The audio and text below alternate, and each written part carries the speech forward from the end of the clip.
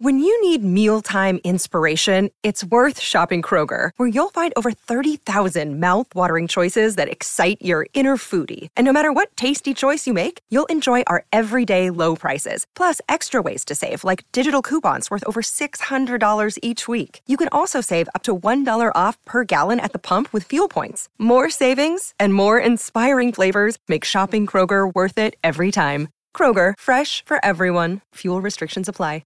Ladies and gentlemen, it is showtime. Please welcome the team of the Fulhamish podcast.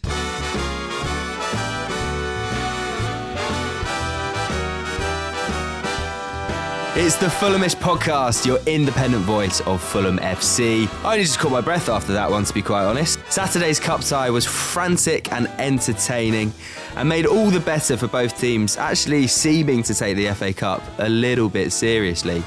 Marco started a strong team, which included a start from Manor Solomon, as the Whites went toe-to-toe with a young Sunderland squad whose starting lineup contained only 2 players over the age of 22. It had an average age of 21. And they really impressed, to be quite honest. An Issa Diop mistake gifted Clark a goal to put Sunderland in the league before our man Tom Kearney waltzed past the Sunderland back line in the second half to salvage us a replay at the Stadium of Light. Well, Fulham will wonder how they failed to find a way past a quite frankly outstanding Sunderland goalkeeper Anthony Patterson during the dying stages. They will know not to expect an easy night when they travel up to Sunderland for the replay. Joining me today to dissect yesterday's action is Cam Ramsey. How you doing? Hey, morning guys. Pleasure to be back on the pod proper. Yeah, I mean, you've been a little preoccupied of late with the arrival of your beautiful daughter. But yeah, it's great to have you on, mate. Cheers. Good to be back. Also, first start of the season for Alex Irons. Hello. Great to have you on, man. Thank you very much. It's been 7 years in the waiting, I think, since the last time I was on the podcast. Can we think of a Fulham player that had 7 years between their Fulham starts? Don't think that's ever happened. None comes to mind immediately. You were at the game yesterday doing the, would you like to explain, it was the blind commentary. How was that? Yes. So Fulham have recently started a service in partnership with Alamarch Sports, who provide audio descriptive commentary for the visually impaired, whether they be fully blind or partially blind. It's a service where people can come in, they bring their headphones with them, they can ask for a receiver from security when they get into the stadium, and they can pick up commentary as it goes, as every ball or every kick that's kind of going on in the ground, you'll hear it live within the stadium as part of the Alamarch sports service. We were at the ground game yesterday. We were at Spurs. I think we've been at every home game since the Everton game in October. That's brilliant, and it's such a great initiative, and it's great to hear that the club's getting on board with such things like this. Top work, man. Also joined by George Rossiter. You all right? I'm good, mate. How are you? I am very well. It was a weird one yesterday because I felt like, and we'll get onto it, I'm sure, but I felt like the game really divided opinion. Half the people thought it was just an absolute sort of cup classic, and I mean, myself thought it was a bit scrappy, disjointed, and I found it a little bit hard to get into. But anyway, we've got some 3-word reviews, I think. George, if you'd like to kick them off. We do. So we've got a couple of Manor Solomon puns. We've got Joe Taylor with Solomon is really good. And we've got Joe Kent with Manor the Hour. So like them. First start for Manor Solomon. Played quite well, I thought. We got Kyle Beery with almost Rig Road after the 15-year-old boy nearly scored the winner. Thank God that didn't happen. Bit of a heart attack, that was. We've got the legend Richard Bamber with Feline the Pressure, a reference to the Black Cats. And we've got my personal favourite, Southwest 6 at GC Bay Arena with Mackem Play Again. They're really good ones. The calibre for 3-word reviews there was just, absolutely superb. Cam, I think there's a lot to unpick there. So just straight off the bat, what did you make of that game? As I said, it seems to have divided opinion a little bit. The classic FA Cup tie, really, wasn't it? I don't think we were expecting an easy game against Sunderland, who are doing relatively well in the Championship as well. Tony Mowbray's done a fantastic job at trying to stabilise them after a few dodgy years, we could say. We've all seen Sunderland till I die, so we all know the ins and outs of how the club was run beforehand, but they seem to be on the right trajectory now, and they certainly proved to be a team which is hard to break down and hard to beat, even against a high-flying Fulham side. I thought the game really came down to Patterson. I have to say he was absolutely unreal. And some of the saves he pulled off were top draw. He made easy saves look absolutely outrageous, and he made even harder saves appear like it came from Manuel Neuer's showreel. He was a real credit to the squad. And you've got to remember that this team that visited the cottage, they were full of teenagers and university students, basically, by the looks of it. And we've already touched on Chris Rigg. But he also looked, I thought, a real cut above at even the age of 15. He looked like he could definitely muscle in at a higher level. And it won't be long until we see Sunderland back in the Premier League, I'm sure. So it's all lining up for a very cagey affair at the Stadium of Light whenever it's rearranged. I was reading a few of the Sunderland's fanzine websites after the game just to see what their take was. They seem to have, calling it the game of the season, it seems to have a great time at Fulham. Always a friendly bunch, Sunderland. I do like the Sunderland supporters. But yeah, considering that, they were saying that the feel-good factor is back at Sunderland because it's been so long, and my old housemate was a Sunderland fan, and it was like 2 years where he just didn't want to talk about football at all. Don't even mention it. But yeah, you mentioned Andy Patton made 10 saves across the match, had that excellent double save that effectively secured the replay. It's just mad considering that he was playing in the National League at the start of the season. Loan to Notts County. Do you think that we can, he's a young lad as well, do you think we can see a future for him? Do you think he's got what it takes to be a top level goalkeeper? Well, why not? They seem to have a track record of putting through some pretty decent stoppers. Look at Pickford, for example. And if he's going to turn up in games against Fulham in the FA Cup and really, really steal the show, then there's no reason why he can't reach top of the game. His ceiling is got no limits. So we'll just have to see. He's still a young lad. He's still probably got a lot to learn and a lot to prove at Sunderland throughout the rest of the season. But can't have any complaints for the way he conducted himself between the sticks. It was really, really good to see from a young keeper to be so, so confident. So yeah, good luck to him. Yeah, Alex, Marco Silva said it was a typical cup match. The game was too broken for me to enjoy. When you concede a cheap goal, we needed quality to break their organisation. We created enough to score more, but we gave many moments to them. Do you feel like, on balance, a draw was a fair result? I think just about. I think Fulham were lucky to get a draw in the end, the way that Sunderland were pressing, especially with Patrick Roberts down that right-hand side, really giving Kawazara some trouble. And the fact that into the build-up of that Rigg goal, one of the players was caught offside, I think is really unfortunate for him, considering I don't think he started his GCSEs yet, which for me is someone who's double his age now is rather terrifying. I feel that a draw, I think Fulham deserve a draw, but just. I think that Fulham had enough in them to kind of to claw back some kind of result. But bringing on Mitrovic, it did help. It helped kind of centralise play down the middle. He gave our players, Andreas Pereira, a bit of a focal point, which Vinicius didn't really seem to be during the first half.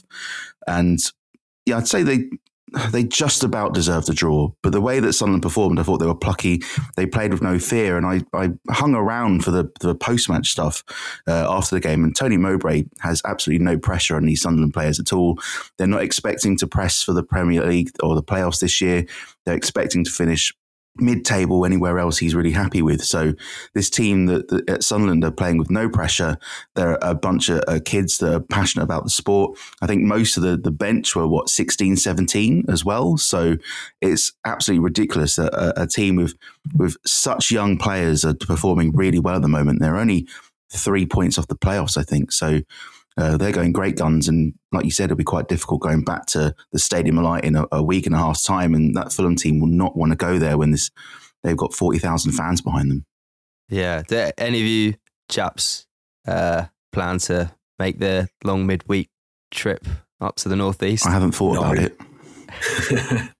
I'm tempted. Last time I was at Sunderland was when it was December 17th, I think it was 2017, when we when we lost 1-0. That's the only time I've ever been. And it was the first time that they'd won at the Stadium of Light in over a year or something. Oh yeah, of course. It was freezing cold, I remember. Anyway, I'm considering it. I see when it lies, but we'll see. George, you didn't have to wait long for the opener, which was gifted really to Clark. I mean, there's not much else to say other than that it was a really, really sloppy mistake from Diop, right? Yeah, it was a strange one yesterday because normally the differential between Diop and Tosin, whoever starts, comes down to whether Silva is preferring the ball player of the two, which is regularly Diop. Yet yesterday, Diop made the mistake on the ball very early on, and from there I think his confidence was shot, because any pass that didn't go sideways or backwards to Tosin or Rodak was either out of play or to a Sunderland player, which was really unlike him. And Tosin, who myself and I'm sure many others have had their reservations over his on-the-ball ability, I thought he was very composed on the ball yesterday. I thought there was a couple of situations where he had to help Kazawa wide left to get out of a couple of tricky situations, and a couple of crossfield balls to Harry Wilson, which we saw a lot of last season from both Tosin and Ream. So, yeah, quite uncharacteristic, but as we saw in the Crawley game, and as the Fulhamish Twitter account referenced, he's a different player in the Cups to the Premier League, it seems. Yeah. I mean, Cam, I thought Marco started a pretty strong team. It's mad to think that a team that had 7 changes from the previous outing still looks strong, It shows our real kind of the strength and depth that we have. So we had Rodak in, Kazawa, Tosin, Kenny, Solomon, Vinicius and Wilson out for Leno, Robinson, Ream, Reed, Willian, Mitrovic and Decordova-Reid. Overall, what did you make of the lineup and the choices that Marco made? I thought it was a good little selection that he put out. Obviously, you got some fringe players in there, which had an opportunity to get out there and prove what they can do on a stage which is going to be watched by many, many people. But it's quite obvious that there are some players that aren't necessarily up to the required standards. I know that Sunderland, they're performing very well. They're a very hard-working, honest team. But you've got players like Kazawa that's getting spread on toast by Diallo. I thought his whole performance, other than putting that ball in the box for Kearney before he went on his little slalom and strike, was one of the most abject I've seen. And this is a player I know that hasn't necessarily had a lot of game time, and his confidence may well be at rock bottom, but he's been in the camp long enough now to know what's expected of him in the English game, and it really didn't work out for him. But other than that, I thought that we had the measure of it. We started off fairly shakily. Of course, they stole a goal. We tended to try to slow tempo down to counteract their high press. So I thought the measure and the control of the game was okay. And that comes down to the players that were obviously fielded. Tom Kearney was awesome. He's a player for me, which is just such a good, tempo setter on the ball. He's imperious in my eyes when he's trying to pick a man out. And obviously he got one of the best goals I've ever seen him score. So I didn't think that we were lacking that much. I just think there are a few players on the pitch which shouldn't really be there, and they're quite lucky to be here if they don't go elsewhere past deadline day. So in terms of team selection, I was happy, but obviously Sunderland wanted to cause an upset, and we got away with it. Yeah. I mean, they really impressed, Alex. They had Ahmed Diallo's on loan from Man U. I mean, his dribbling was incredible. Patrick Roberts, especially in that first half, I thought was superb, because there were all sorts of issues. Jack Clark, direct. They had a bit of swagger about them. They played, as you said earlier, Alex, without any kind of fear. It felt like at certain times they wanted it a bit more. We had obviously the sad news that Ross Stewart suffered a suspected torn Achilles. Obviously, we goes without saying that we wish him all the best and hope that it's not as bad as they first feared. But I just wanted to ask, what did you make of the Sunderland team, their travelling support, and if you were Marco, how do you go into that replay? Is it much of the same team, or do we just go all out to try and get the job done, full strength side? I think you've got to go all out this time, going away to Stadium of Light, because most away fans, when they come to the Cottage, they sell out their little portion of the Putney end, whereas Sunderland had the entire Putney end, which I thought was pretty incredible. The fact they brought that many fans down.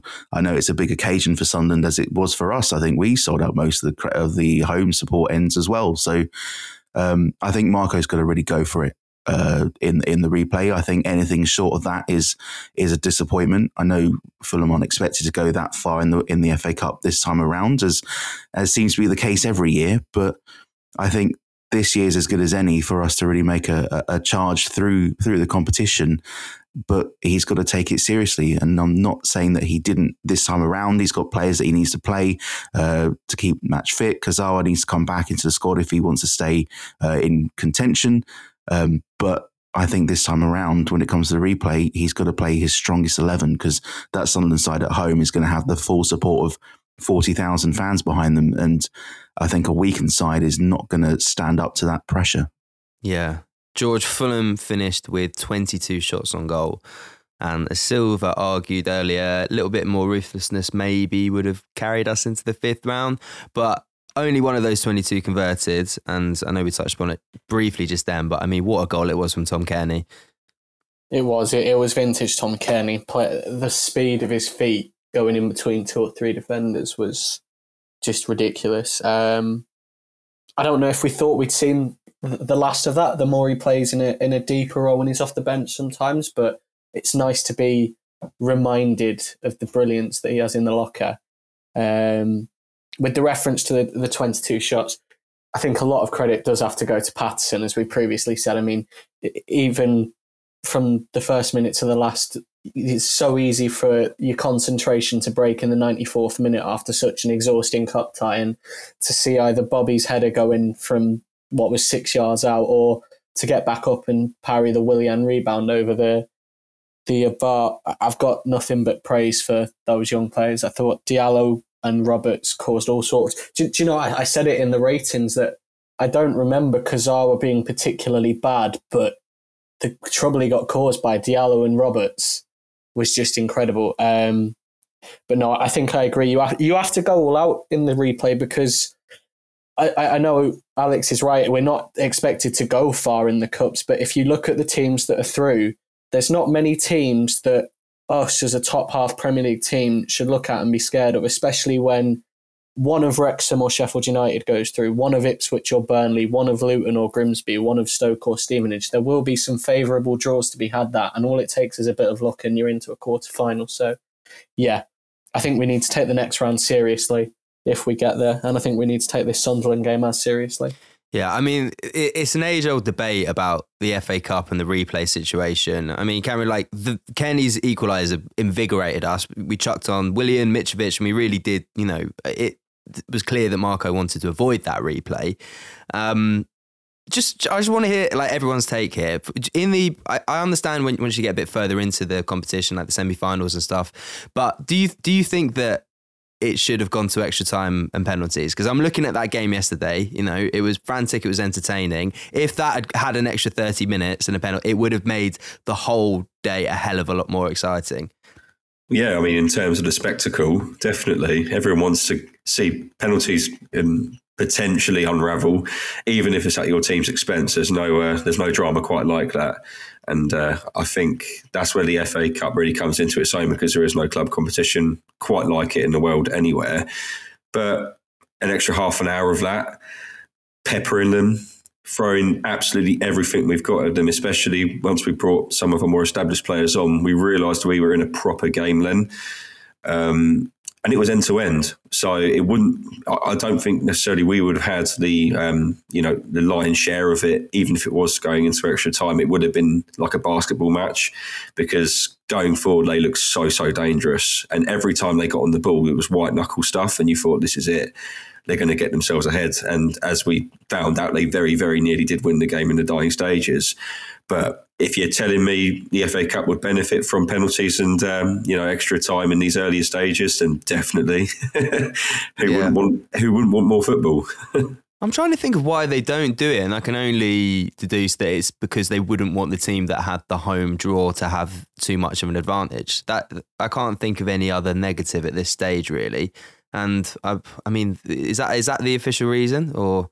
It's just because it's steeped in tradition. It's we've been doing this tournament for 150 years, so we're not going to change it now, that kind of feeling. I think tradition's a lot to do with it. I mean, it's not too many decades ago that the final went to a replay. Yeah. So I think you'd be waiting quite a while for a decision to be made on replays in the earlier rounds, where it gives, especially the smaller clubs in the opening rounds, that chance of a big payday from a big away day. Yeah. I don't think they've got any incentive to take that away anytime soon. I just want to touch upon Manor Solomon, Alex, who made his first start for Fulham after coming back from that horrible knee injury. I mean, he looked really good. I thought he was arguably our best player first half. What did you make of his first start? I agree with you. I thought he was very impressive down the left wing, cutting inside, giving the Sunderland defenders something to really think about. And he put in a lot of good crosses as well. So I was really impressed by Manor Solomon, the fact that he's had so long out, but he looks like he's fresh out of the box. He's ready to go. He's ready to kind of get stuck into this Fulham side. And I think I heard somewhere a little while ago that when Chelsea had signed Mudryk, that Mudryk has only gotten into the team because Manor Solomon had left. If he's that good to keep Mudryk out of the Shakhtar Donetsk team, then we should be onto something really special here at Fulham. Yeah, I mean, the moment for me for Solomon was that ball that he put in. He nodded it past on that flank and then managed to get a loopy ball over to Pereira, who struck it on the volley.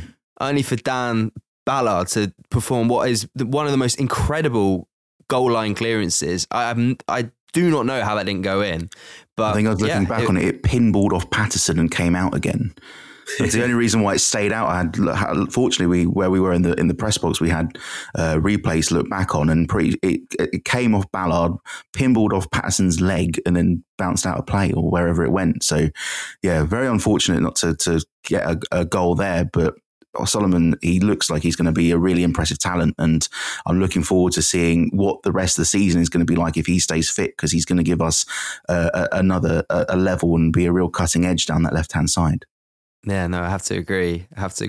George, I mean, we touched upon it a little bit earlier, but that Chris Rigg, 15 years old, coming off the bench for Sunderland, smashing it in off the underside of the crossbar, only for it to be ruled off for outside. But, I mean, as Alex said, he's not even done his GCSEs yet. Could you imagine the headlines had that been how we went out? I mean, I think it's, that more than anything is like cause for relief. But he looked good, right? He did, and it's a funny one because the narrative of a 15-year-old scoring a cup winner away to a Premier League team, you almost don't mind it, but equally you're not a fan of the embarrassment if the goal stands. But it is lovely for Sunderland to have someone like that. I know he's had links to the likes of Newcastle, which if you've seen him patting his badge as he ran away from what he thought was the winning goal yesterday, I don't think he's going anywhere near St James's Park, but we know with the likes of Sessegnon and Carvalho how special it is to have, a young teenager come through and have an impact on the team so early on in their career, and just that feeling of one of your own. So, yeah, could have been a great moment for him, but I won't pretend that I'm not relieved that it wasn't. Cam, a lot of people used the opportunity yesterday of the across-the-board £30 tickets to try the Riverside end. Were you one of the hammy enders who ventured over to check it out? No, I wasn't.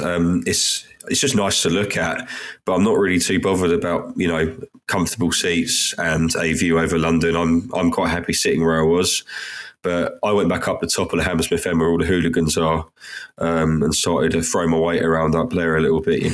So I'm quite happy being a hammy ender. I'm quite happy being a nuisance to people, and I'm quite happy sitting where I am, gazing up at one of the most beautiful standalones that I've probably ever seen. It is so gorgeous to look at, and I don't really want to tarnish that by potentially having a bit of a bad experience in there, just for the sake of padded seats. No, I'll leave it to the other people to go there. I would argue that the Johnny Haynes is a more beautiful thing to look at, which obviously you get to look at if you are sat in the Riverside. But I mean, the views from up top do look incredible. I had missed out on the opportunities. I was in the Johnny Haynes actually yesterday, which was a nice change from where I normally sit. But Alex, have you sampled the Riverside yet? No, not at all. I've only been in the Johnny Haynes stand this season, apart from the Villarreal friendly when I was sat in the Hammersmith End behind a massive steel pillar where I couldn't see anything that was happening in the goal mouth, which was not the greatest idea ever when I bought those tickets. But no, I've not been in there yet, but it does look absolutely fantastic. And like you said, the views looking over London and over the Johnny Haynes stand look incredible. If I do get to go up there, it would be quite nice to experience it as well. Especially if Fulham aren't particularly playing very well, I can distract myself with the London skyline. So no is the short answer, but I'd love to be up there at some point soon. Is there any word on, there seemed to be a bit of ticketing drama before kickoff, big queues experienced outside the Riverside end, something to do with the QR scanners not working. Has anyone heard anything about that? I kind of missed it all, but we've had a few questions on Twitter. No. I haven't heard anything. No, sorry. Well, there you go. That's what you tuned in. All we saw was Stephen Sheldrake, our own. He was struggling to get in from the Riverside within 10 minutes of kickoff, and there were tweets beyond 3 o'clock of queues outside. So whatever the stewards have arranged clearly didn't work yesterday, and clearly weren't prepared for the crowds that were going to enter the Riverside. It was like musical chairs, wasn't it? I was watching people file in and file back out again because they had no clue where they were going either. It was quite funny. People going, "Oh, excuse me, sorry, that's my seat," and then an argument nearly erupts, and one of them has to back down. It was quite funny to see, but pandemonium. Right, so we're in the 5th round draw, which is the most important thing. Hypothetically, guys, I just want to chuck this out to all of you. What would be your dream 5th round draw? So it's going to be broadcast on BBC One on Monday during the One show at 7 o'clock. I always find it funny that they do it during the One show. It's like, all right, surely it should have its own little part of the news anyway. But yeah, we've got some good teams. I'm going to start with you, George. What would be your dream draw for the next round? Well, it's the cup paradox, isn't it? You either want an easy home tie, which, you look at Luton or Grimsby at home, you wouldn't mind. Sheffield Wednesday or Fleetwood at home, you wouldn't mind. Stoke or Stevenage at home, you wouldn't mind. And then there's those of us that want to tick off the 92 and see a new ground, at which case you're looking at, well, if Grimsby get through, Grimsby away. If Fleetwood got through, Fleetwood away.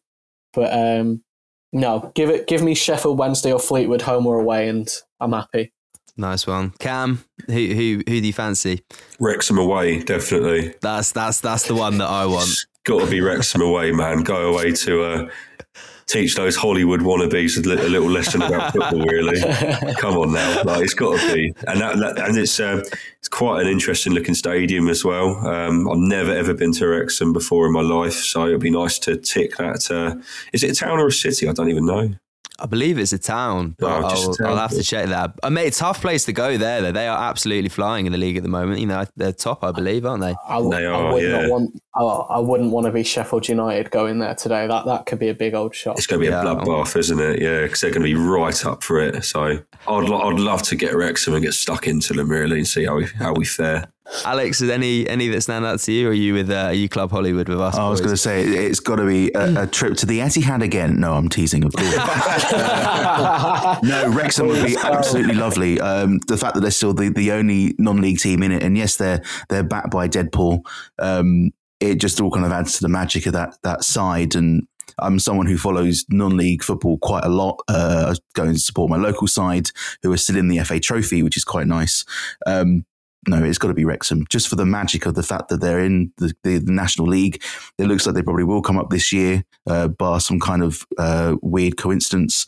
And the racecourse looks like a fantastic traditional ground. So if Fulham get to play there in the next round, then I might have to join you boys and come up with you.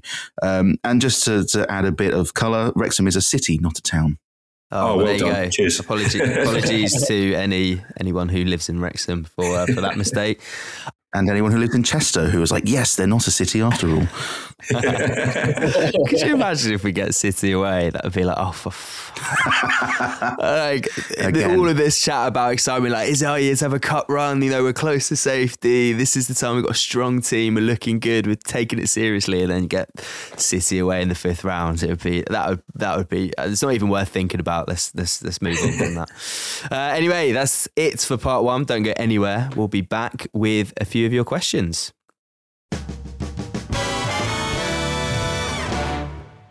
It's the Fulhamish podcast with me, George Cooper. I'm joined by Cam Ramsey. Hello. George Rossiter. Hello. And Alex Irons. Hey. How you doing? Yeah, so we're talking about Saturday's FA Cup draw to Sunderland. Thank you very much for everyone who got in touch. There's been a few people on Twitter, a few people on our lovely Telegram chat. This first question, I'm going to chuck it to you, Alex. Mark Holiday asked, should we have made so many changes today if we're led to believe we want a lengthy run in the Cup? There's a few things that you can do from that. I would argue it was a pretty strong team. You've obviously got to think of, the league and the impact that doing a full strength team would have on that. But yeah, where did you stand on the squad that we put out? I didn't think it was a weak side at all. I think you're going to see the obvious changes of Vinicius in for Mitrovic and Rodak in for Leno. But as far as the rest of the squad was concerned, it wasn't a weak side at all. You had Kenny start, which was nice. And of course, being against a championship side, he normally started most of last season's games anyway. You'd have thought that the team that we had would have dealt with a championship side pretty swiftly. But the fact that Sunderland really gave it a good go, and I said earlier on, they were fearless yesterday. If it wasn't for the fact they had that tenacity against them, or a tenacity inside them, it should have been, you would have thought that Fulham side would have been easily been able to deal with a championship side, especially one in the middle of the table. But it just kind of shows how strong that Sunderland side is, despite being so young. So I think going into the replay, you're going to have a stronger side than the one that we played yesterday. It's going to have to be Mitrovic has to start. You might even have to start Bernd Leno as Rodak. I know he's not getting as many games in as he was last season, but he's not looking anywhere near as comfortable in goal as he was last season. And I think he's maybe becoming a little bit of a liability. Would you agree with that last point, Cam? Yeah, I agree with that entirely. I think Rodak was a bit flappy. He didn't necessarily look too assured with his decision making. And with Bernd Leno, he's such a good conductor from his 18-yard box. He watches the game unfold, and he's always gesticulating and geeing the boys up and making sure they're in the right areas. And I just thought Rodak yesterday didn't necessarily look like he had those same leadership qualities that Leno does. But you got to remember this, as Alex already touched on, it's a keeper which hasn't had many minutes at all. And longevity is something which goalkeepers definitely need for them to return to the best of their ability. But there's no contest between Leno and Rodak, and I completely agree that I think in the replay it needs to be Leno back between the sticks.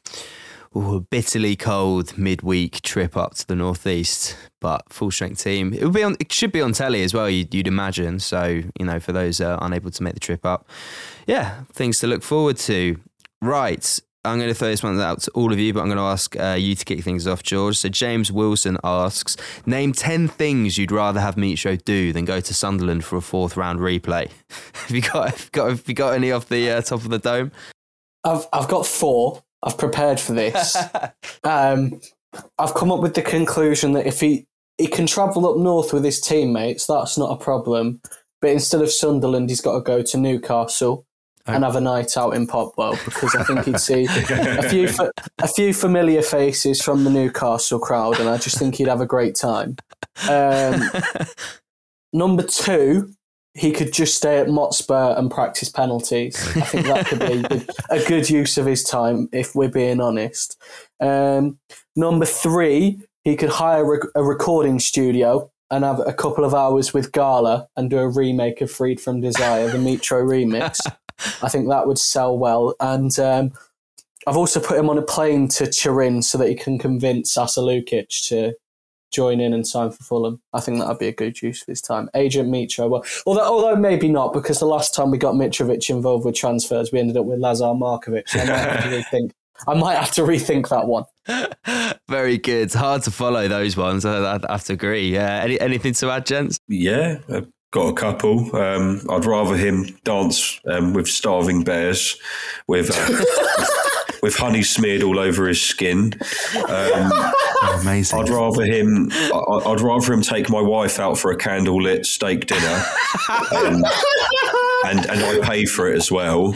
I just don't think a trip up to Sunderland, knowing that the Mackems hate everything Magpie, is a sensible move. He's going to get lumps kicked out of him from the word go.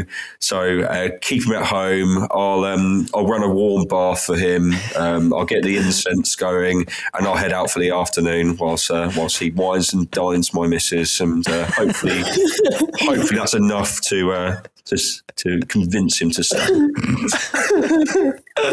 Very good. Alex, anything to add? Not after that, no. I was going to say I recently moved, so you can help me unpack some things. But apart from that, no, not particularly. Maybe stay at home. There's offers on the table. Yes, he can stay at home and wrap himself in bubble wrap and cotton wool for all I care. Oh, thanks very much for that question, James Wilson. Good fun.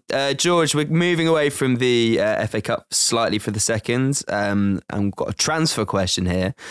Mark asks, can we expect Suarez, Lukic, Andre and Duffy on permanent? And if that does happen, does that mean Oliver, Chalobah and Babu go out the door? Have you got, I mean, this is just a general kind of transfer whisperings question. Have you got any insight at all?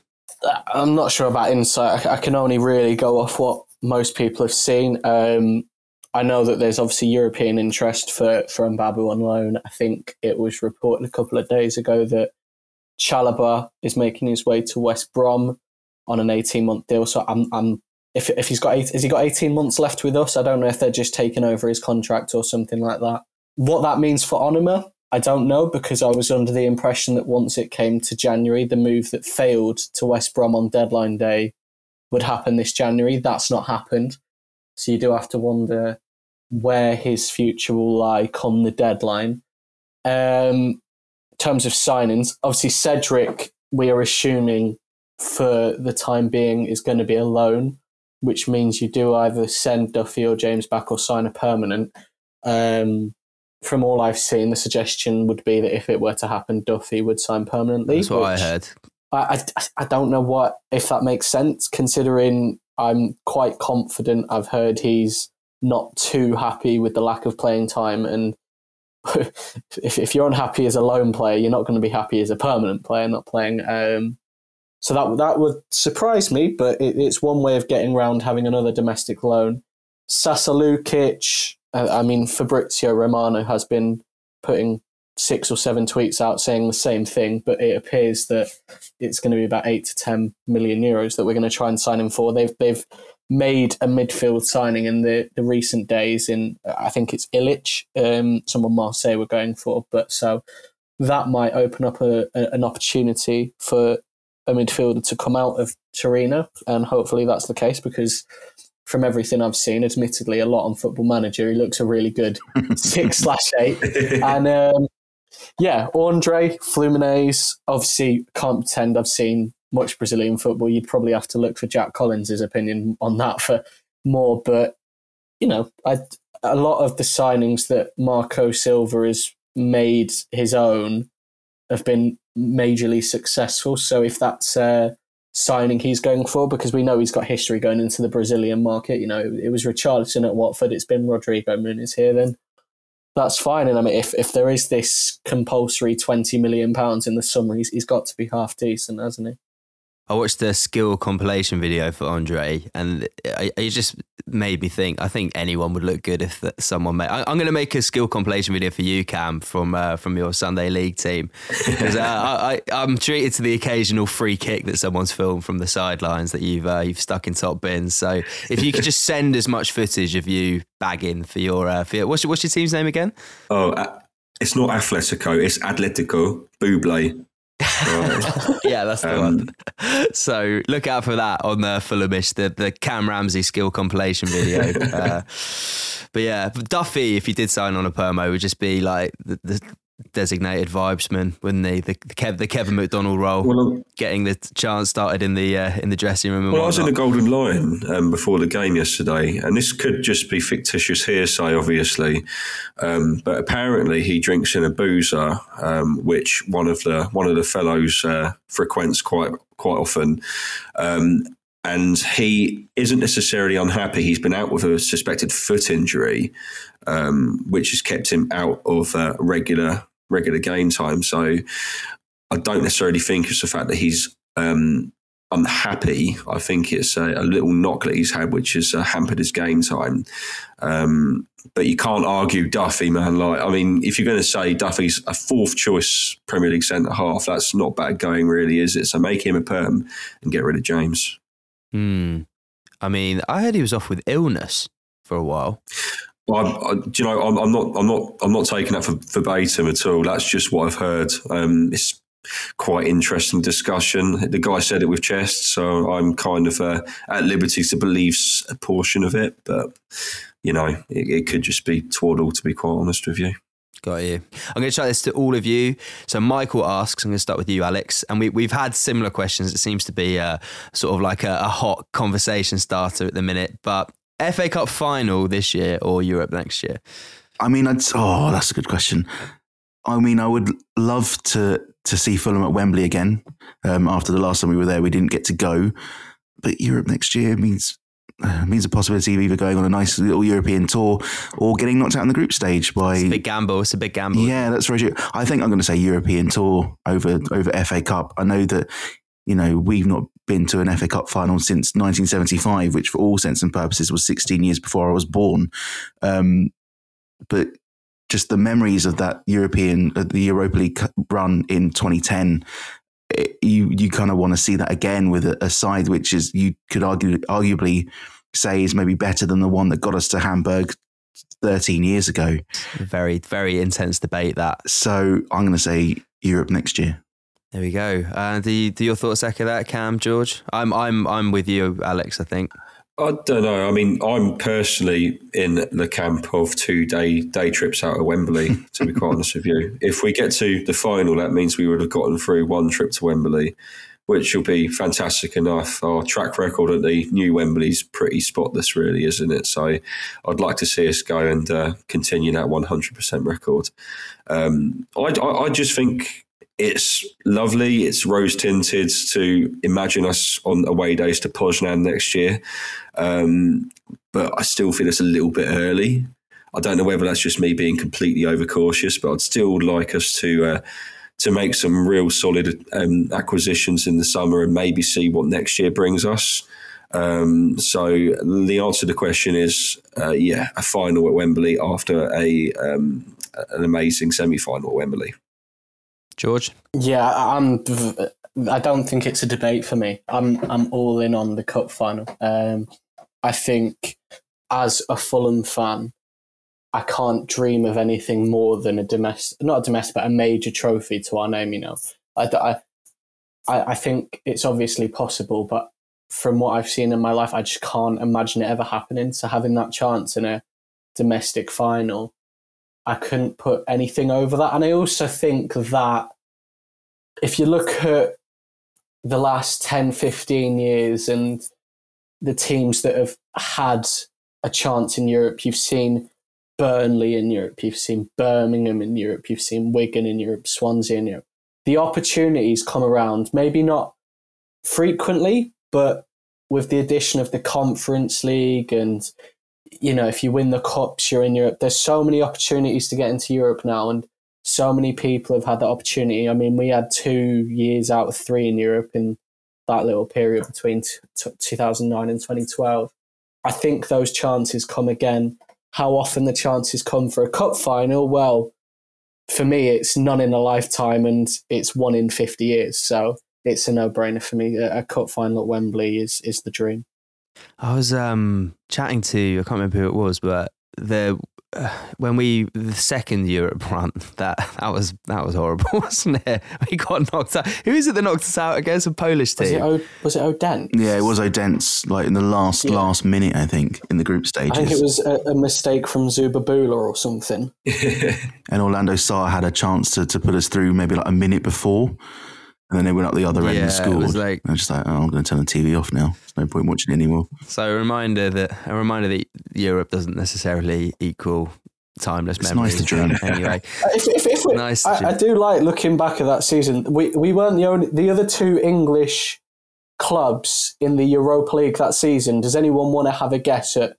Oh no, there was 3 other English clubs in the Europa League. One of them was Tottenham. Does anyone want to guess at the other 2? Aston Villa. No. Wigan. No. Birmingham City. Birmingham, correct. What? Yeah, because they just won the Carling Cup against Arsenal. Martins, yeah. Yes. And the other one was Stoke. Stoke got through a group including Besiktas, Dynamo Kiev and Maccabi Tel Aviv. whereas Tottenham got knocked out of a group with PAOK, Rubin Kazan and Shamrock. But Birmingham narrowly finished behind Club Brugge and Braga, which is a decent effort, and we finished below Twente and Wisla Krakow in a group that also included Odense. So that was fun. Some of the best footballing sides in Europe and Stoke. I never want to visit that world ever again. Keep them where they are. PSG that year came third in their Europa League group behind Bilbao and Salzburg. There's a lot to look at that year. Wow. Oh, man. If only. We can dream. We can dream.